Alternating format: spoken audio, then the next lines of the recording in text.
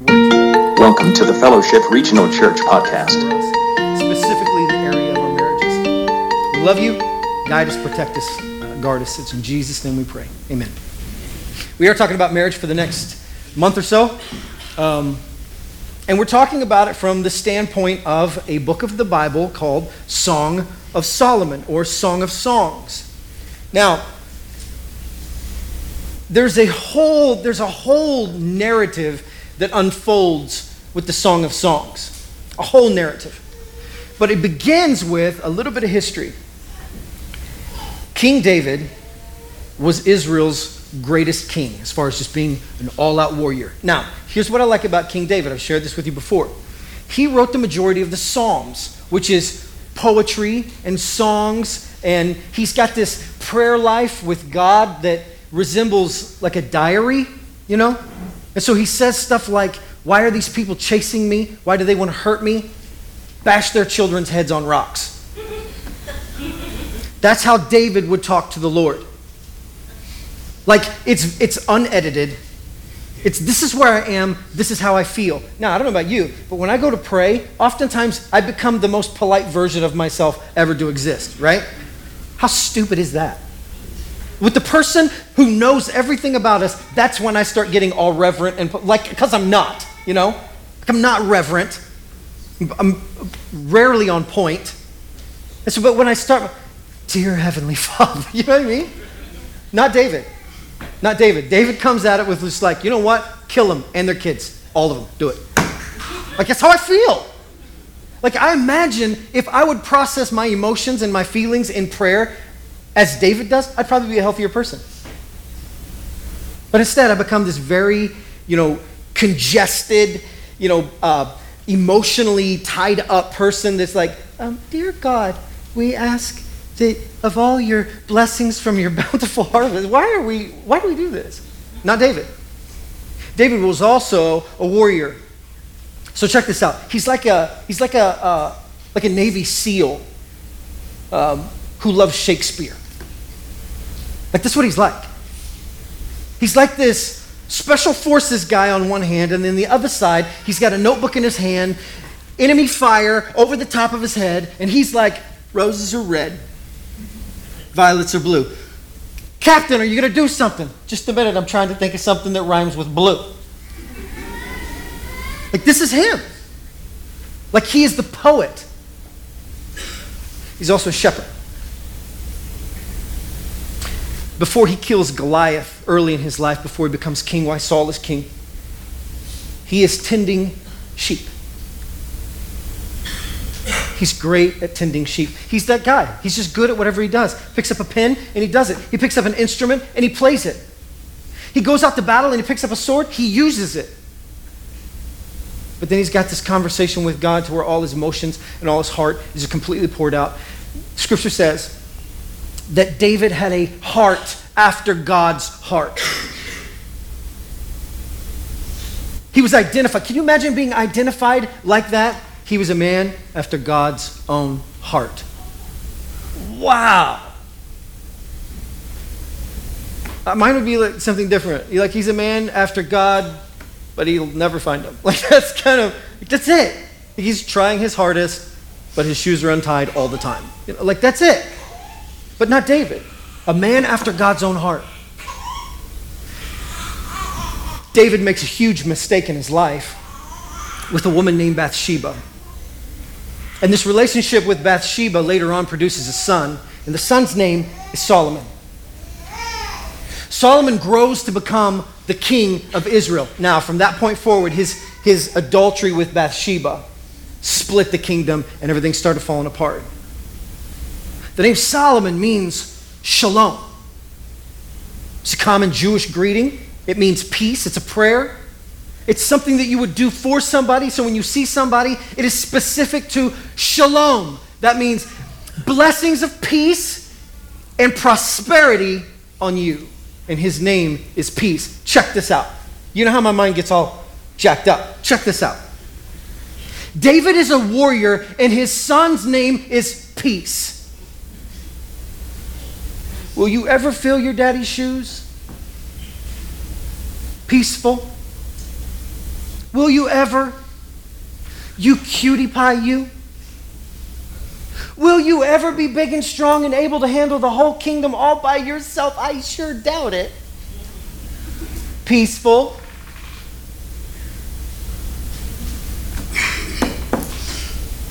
Does Solomon live under that? Does Solomon grow up living underneath this thing? The first group of special forces to ever really exist that we see within Scripture, David's mighty men. And David spent time with these men who were just absolutely loyal, 100%. Here's a great story for you. We'll get to it another time, but I want to tell it to you because it's great. They are pinned down somewhere, and the men are talking. Like men do when they're away, when they're off to war, and they just sit around and they just talk about the things they miss the most. You know what I can't wait for? What? I cannot wait to mow my grass and have a cold one. That's what I cannot wait. When I get home, that's what I'm doing. They're going around the room. What about you? I cannot wait to snuggle into bed with my wife. That's what I care about. I can't wait to hug my kids. What about you, David? David says this. I wish, I cannot wait. When we get done here, I'm going to Bethlehem.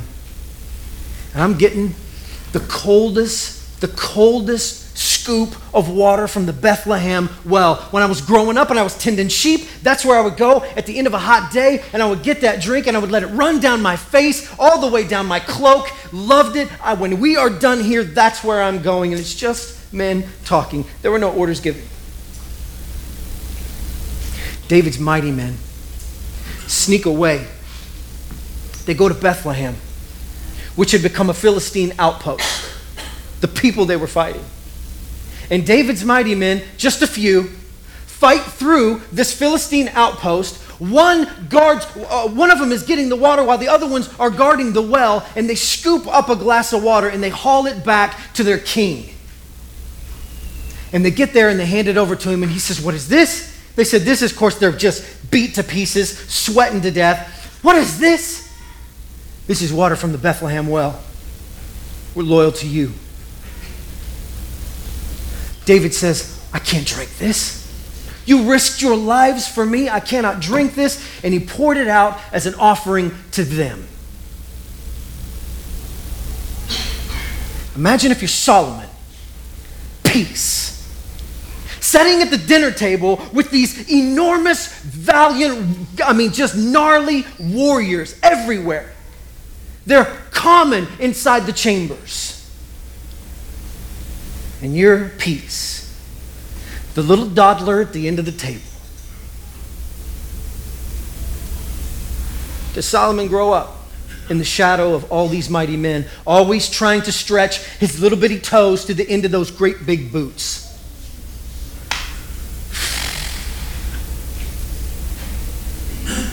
David at one point says, "I live in this enormous palace. Lord, I'm going to build you a palace like mine." And God stops him. Whoa there. Bob the Builder. Well, what's the deal? You're going to build me? You're going to build the temple? You are? About everything I do good. Really? You want me to build you the temple? He says, "You're a man of war. You got blood on your hands. You're going to go build the temple? You got blood stains under your nails, just encrusted with the blood of your enemies, and you are going to take your defiled, unclean self and go build?" No, you're not. You're not. "I will give you a son who will," but you're not doing it. And that son was Solomon. Oh, he's not a warrior, but he could sure put a good steeple on. Does he live under that? I only bring all this up because I think there's something kind of strange that happens in the beginning of Song of Solomon that makes me wonder this. Let's read it.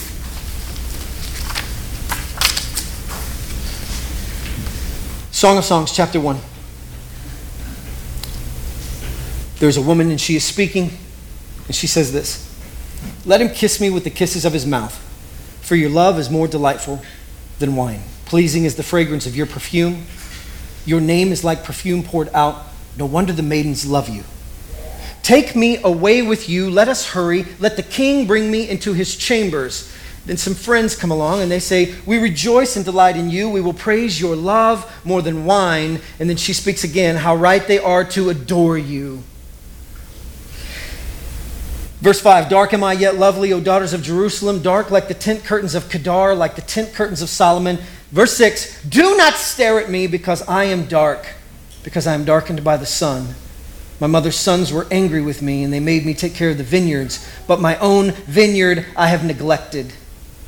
Tell me, you whom I love, where you graze your flock and where you rest your sheep at midday. Why should I be like a veiled woman beside the flocks of your friends?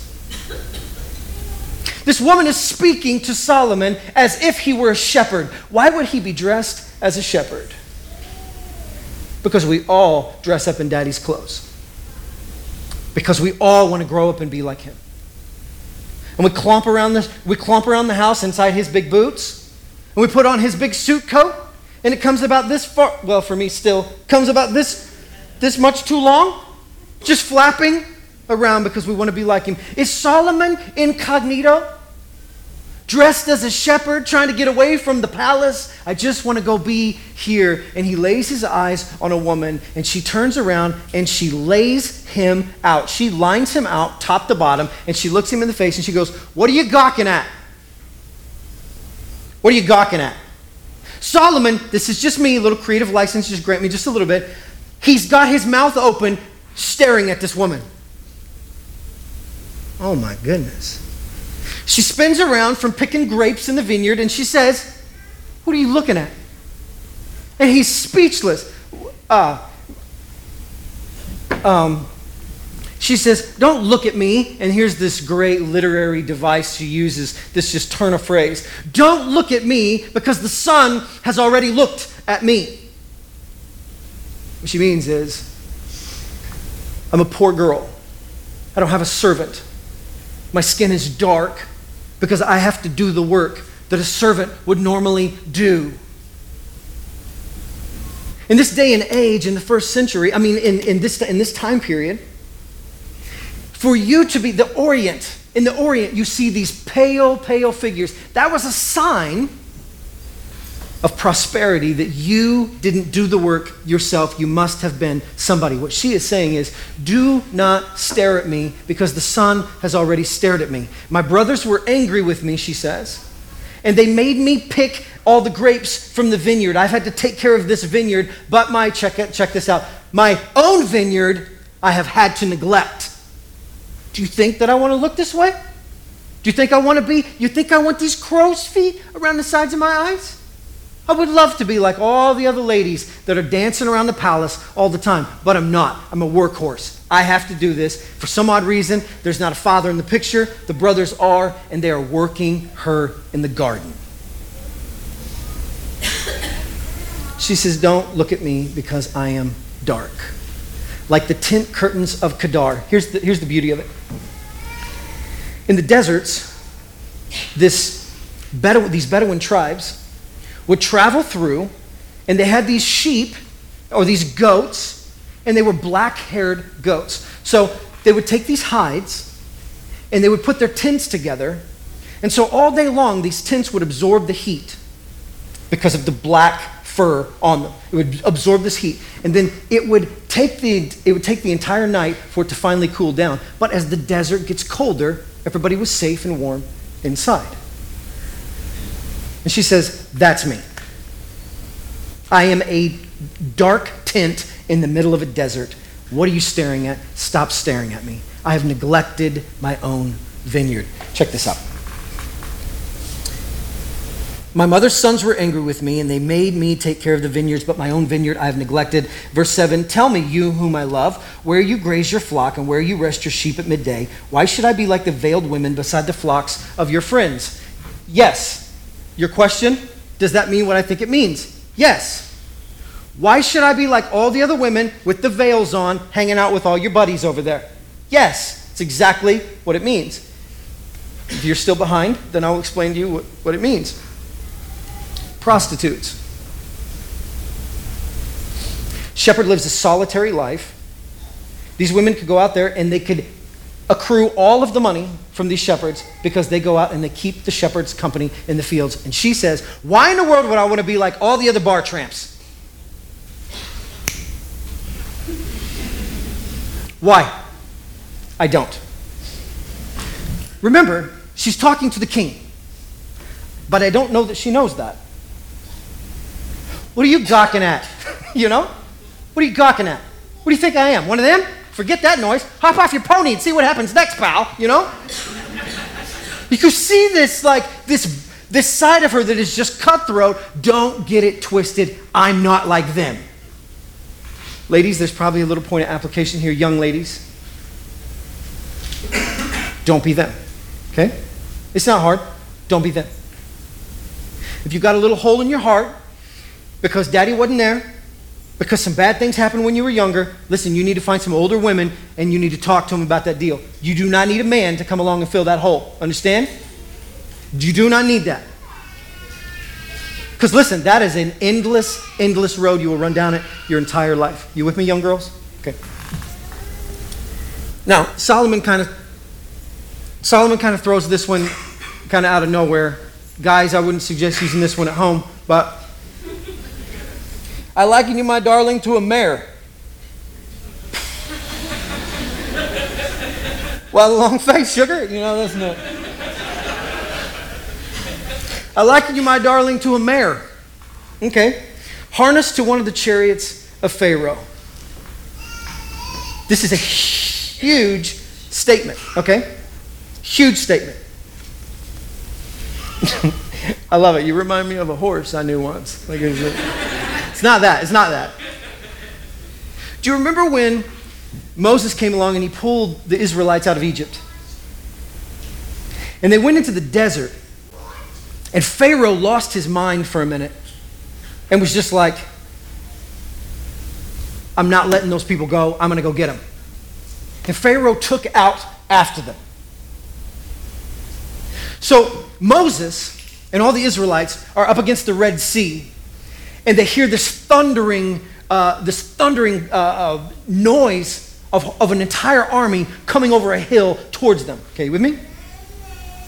We've got the Red Sea here. We got Pharaoh's army coming up on us. And then they turn and they look at Moses and they were like, were there no graves in Egypt?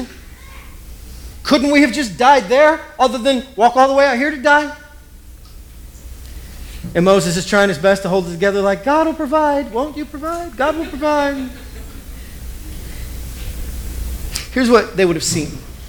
This white mare leading this dust storm of chariots behind it. A beautiful, white, gentle-looking mare racing down the hill. Oh, what a pretty horse. We're all going to die. This is what they would have seen. Racing down this mountain towards them, coming to get you. There is something that happens in love and in marriage that you cannot lose this balance. People get comfortable. We get comfortable when we get married, and we lose one side or the other. Here's what happens. Men either become ultra passive and submissive, and they just try to stay out of the way. Oh, sure, honey, whatever, babe. I hope so. Yeah, it'd be great. You'd spend $1 bajillion. I don't mind. It's fine. I'll just get more jobs. Like they either become this. You with me? You've seen this. Like they become this side, and they go all the way over. Okay, no, it's fine. No, it's good. Or they go to the other side.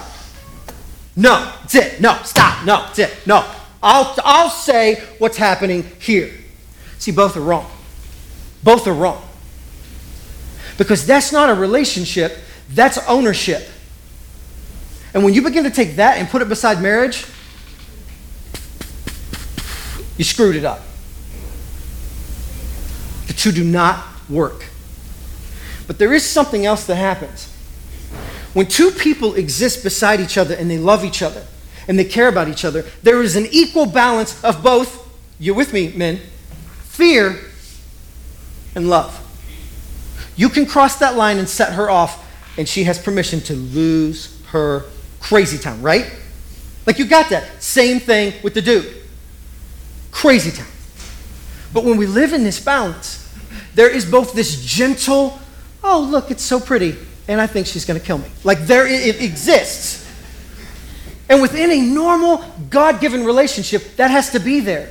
There cannot be this ultra passive one side, ultra submissive the other side. Somebody is the owner and somebody is the slave. That does not work. That is not marriage. That is not Jesus' relationship with you, and this is a picture of Christ in the church. Is that how Jesus operates with us? No, he laid down his life on a cross for us. That's the model of marriage, not ownership. There's another thing that's happening here too.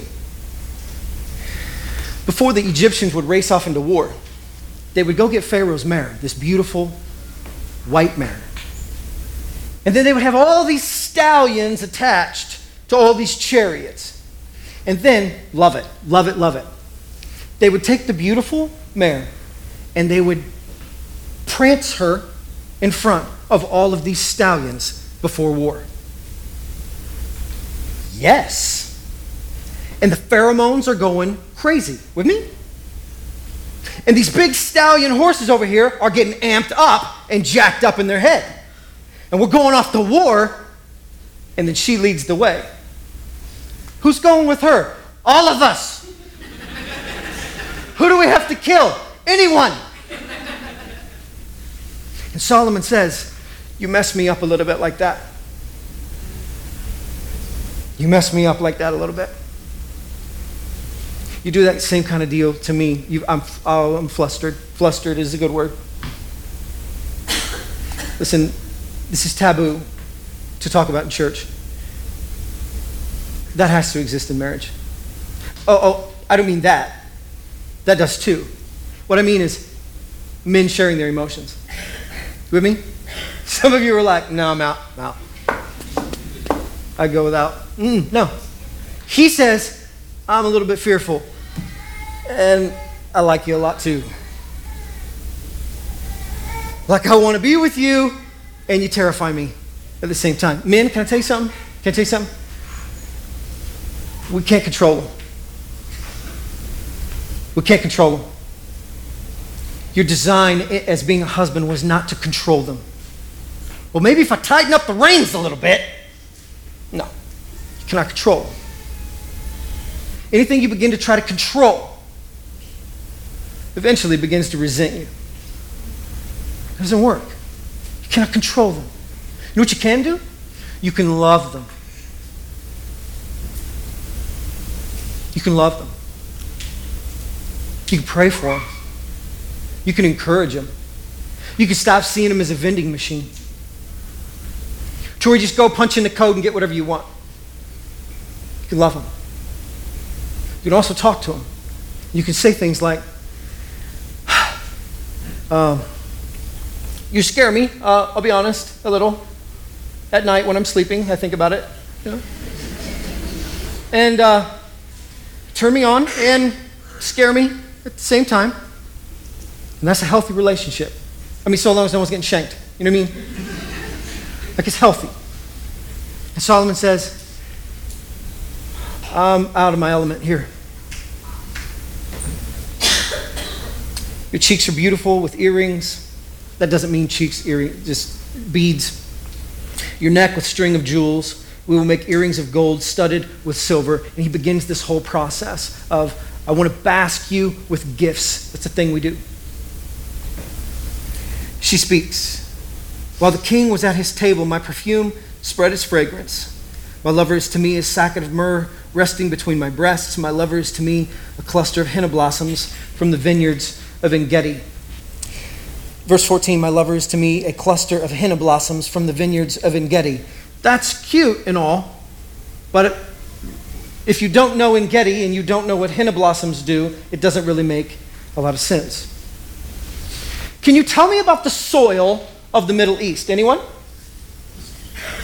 Sandy. Thank you. Very good.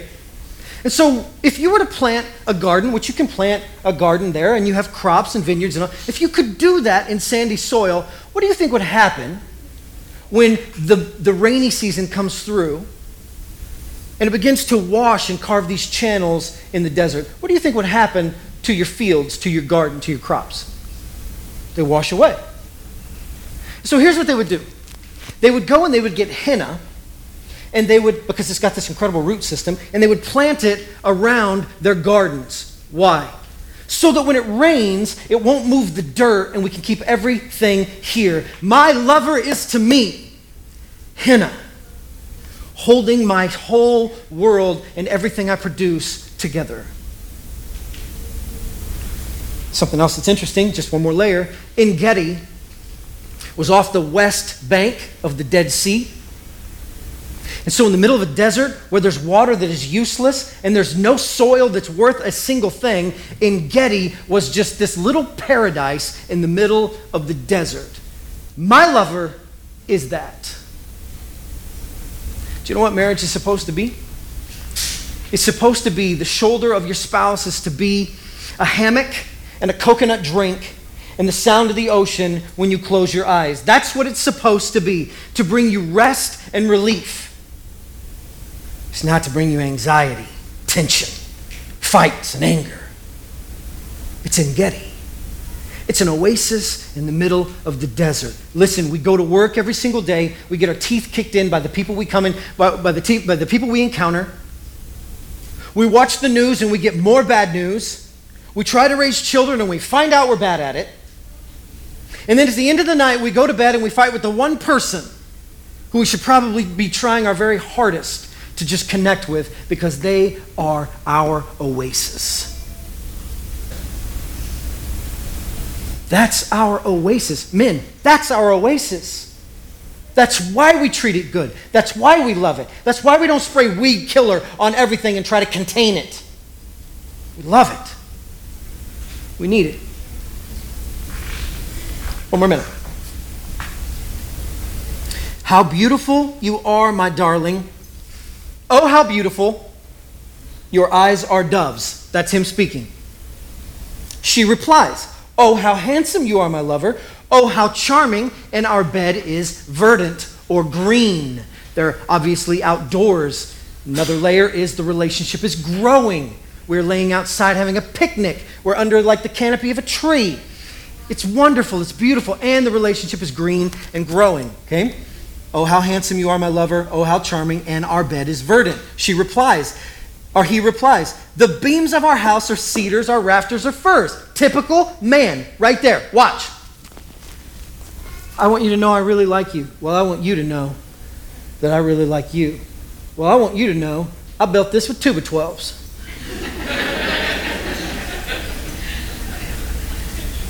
Excuse me? Cedar all the way across. What the crap are you talking about? You see how he did this? But here's what we know about the Hebrew language. It means something, but then it means something. Oh, how beautiful you are. Your eyes are doves. Oh, how charming. Our bed is verdant. Oh. See all this right here? These firs, these cedars right here, from Lebanon. Cut them down with a sawzall. I mean chainsaw. I mean a handsaw. I mean a karate chop. What is he talking about? Here's what he's saying. I did this for me. Can you imagine what I would do for you? See all this? I did it because I was bored. Do you know what I would do for you? Name it. Name it. Men, do you want to win?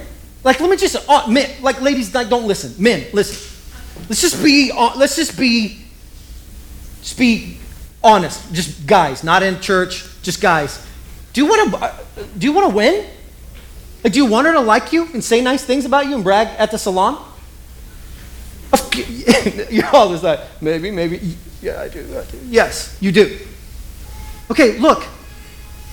Then talk to her like this. Not the horse face thing, the other thing. What do you want? Name it, watch me make it. Or buy it if you have construction skills like mine. Name it. Do it. I built this for you. I mean, I did this for me, but you know what I would do for you? Watch her. She's sharp. She turns around. He says, see the cedars and the firs? And she says, I'm a rose. They need medicine, you know? I'm a rose. I'm a lily. It's called the sand daffodil. Okay. Do you know what grows in the desert sand? Nothing. Like you got to plant it. You got to tend it. You have to take care of it. Just naturally. Do you know what kind of flowers, beautiful flowers, just grow in the desert under the hot sun all the time? The Rose of Sharon. That's it. She says, I'm a rose. He says, I did this because I was bored. What would I do for you and I love you?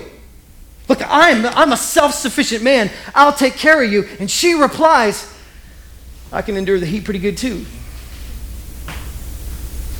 Don't think I'm just a pretty face. I'm the real deal. I'm the lily of the valley. Do you know what doesn't freeze up in the valley floor in the middle of the desert? You know what doesn't freeze up? Just I'll give you one guess. You know what doesn't freeze on the valley floor in the desert? The lily of the valley. I don't care how hot it is or what happens. I don't need all this palace stuff. Like I am who I am. I'm strong on both sides. You want to burn me down? I can handle it. You want to freeze me out? I can handle it. And he finishes her sentence. You are a rose among thorns. Let me ask you something. Men, this is our application. When we met her in verse 5, she said, I am dark, don't look at me. We get all the way over here and she says, I am a rose, I am a lily. What happened?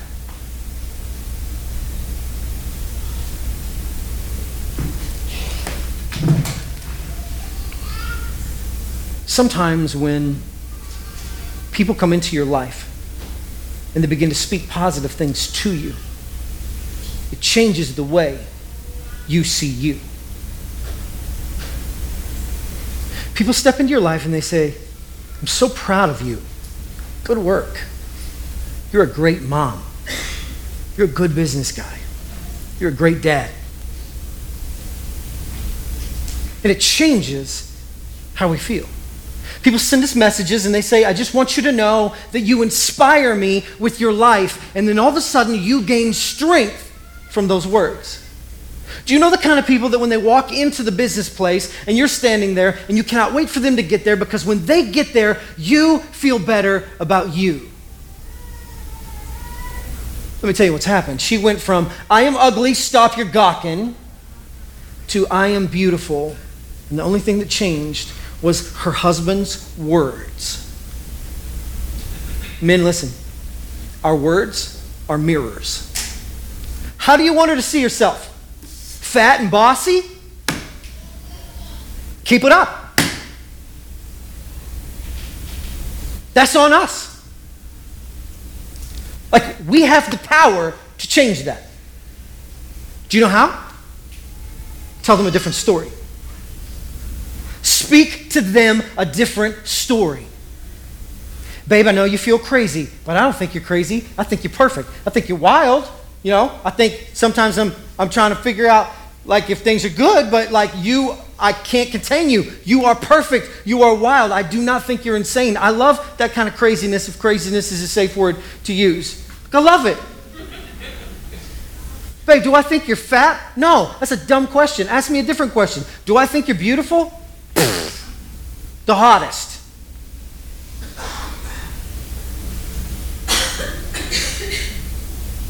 Men, we control that with our words. We begin to speak positive words to our spouses, and that happens. Young ladies, listen close. Young ladies, okay? Listen close. There's a difference between a punk with a pickup line and a man that can back what he says. You with me? There are punks with pickup lines. Don't bite on that, all right? It's a rubber worm in a really dirty creek. You with me? That's a punk with a pickup line. I'm talking about that. I'm talking about a man with a mission. He wants to win. He wants to change your heart. He wants to be in that place with you because he cannot move on without you. Listen, husbands, our job is to change the way they see themselves. If they see themselves that way, we repair that. Do you mean to tell me Christ did not do the same thing for us? When he went overboard to suggest not only are you forgiven, but his words were this: you are a royal priesthood. How many of you feel like a royal priesthood? Just go ahead and raise your hands. None of us? Exactly. Exactly. I don't feel like a royal priesthood. I don't feel like a holy nation. I don't feel forgiven of my sins. I don't feel like I'm somebody who's changing the world. I don't feel qualified to preach the gospel. But he keeps telling me I am. You don't feel like you can pull it off, but he keeps saying you can. You don't feel like you're good at being a parent, but he keeps saying you're doing it. Jesus Christ did for us as an example of what we're to do for others. He loves us, he cares for us, he encourages us, not only with his actions, but also with his words. He meets us in that place. That's the responsibility of husbands. We're going to close here, and we're going to pick up next week. There'll be a little bit of overlap, some other stuff. This stuff is super intense. Listen, you want a nice date night with an exciting evening? You and your spouse cuddle up, read through the Song of Solomon, see what happens. See what you think. See what you think. You'll be like, I'm not reading that out loud. I can't say that out loud. I don't know what strengthened me with raisins means. I don't know. Weirded out. So, let's pray. We'll get out of here. Appreciate you. Love you. We're praying for marriages, all of our marriages. Heavenly Father, we ask that you'll strengthen us. Lord, we don't want to be a church of just people who just want to wear a Christian t-shirt and not live anything on the outside in the real world. Lord, we know that marriage is difficult. We know that the world around us is collapsing all the time.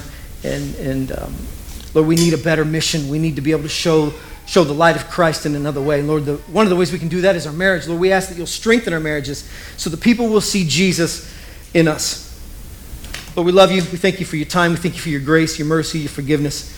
Lord, we ask that you will continue to convince us that we are a royal priesthood, that we are a holy people, that we can do these things that you ask us to do, that we are qualified and that we are worthy. It's in Jesus' name we pray. Amen. Have a good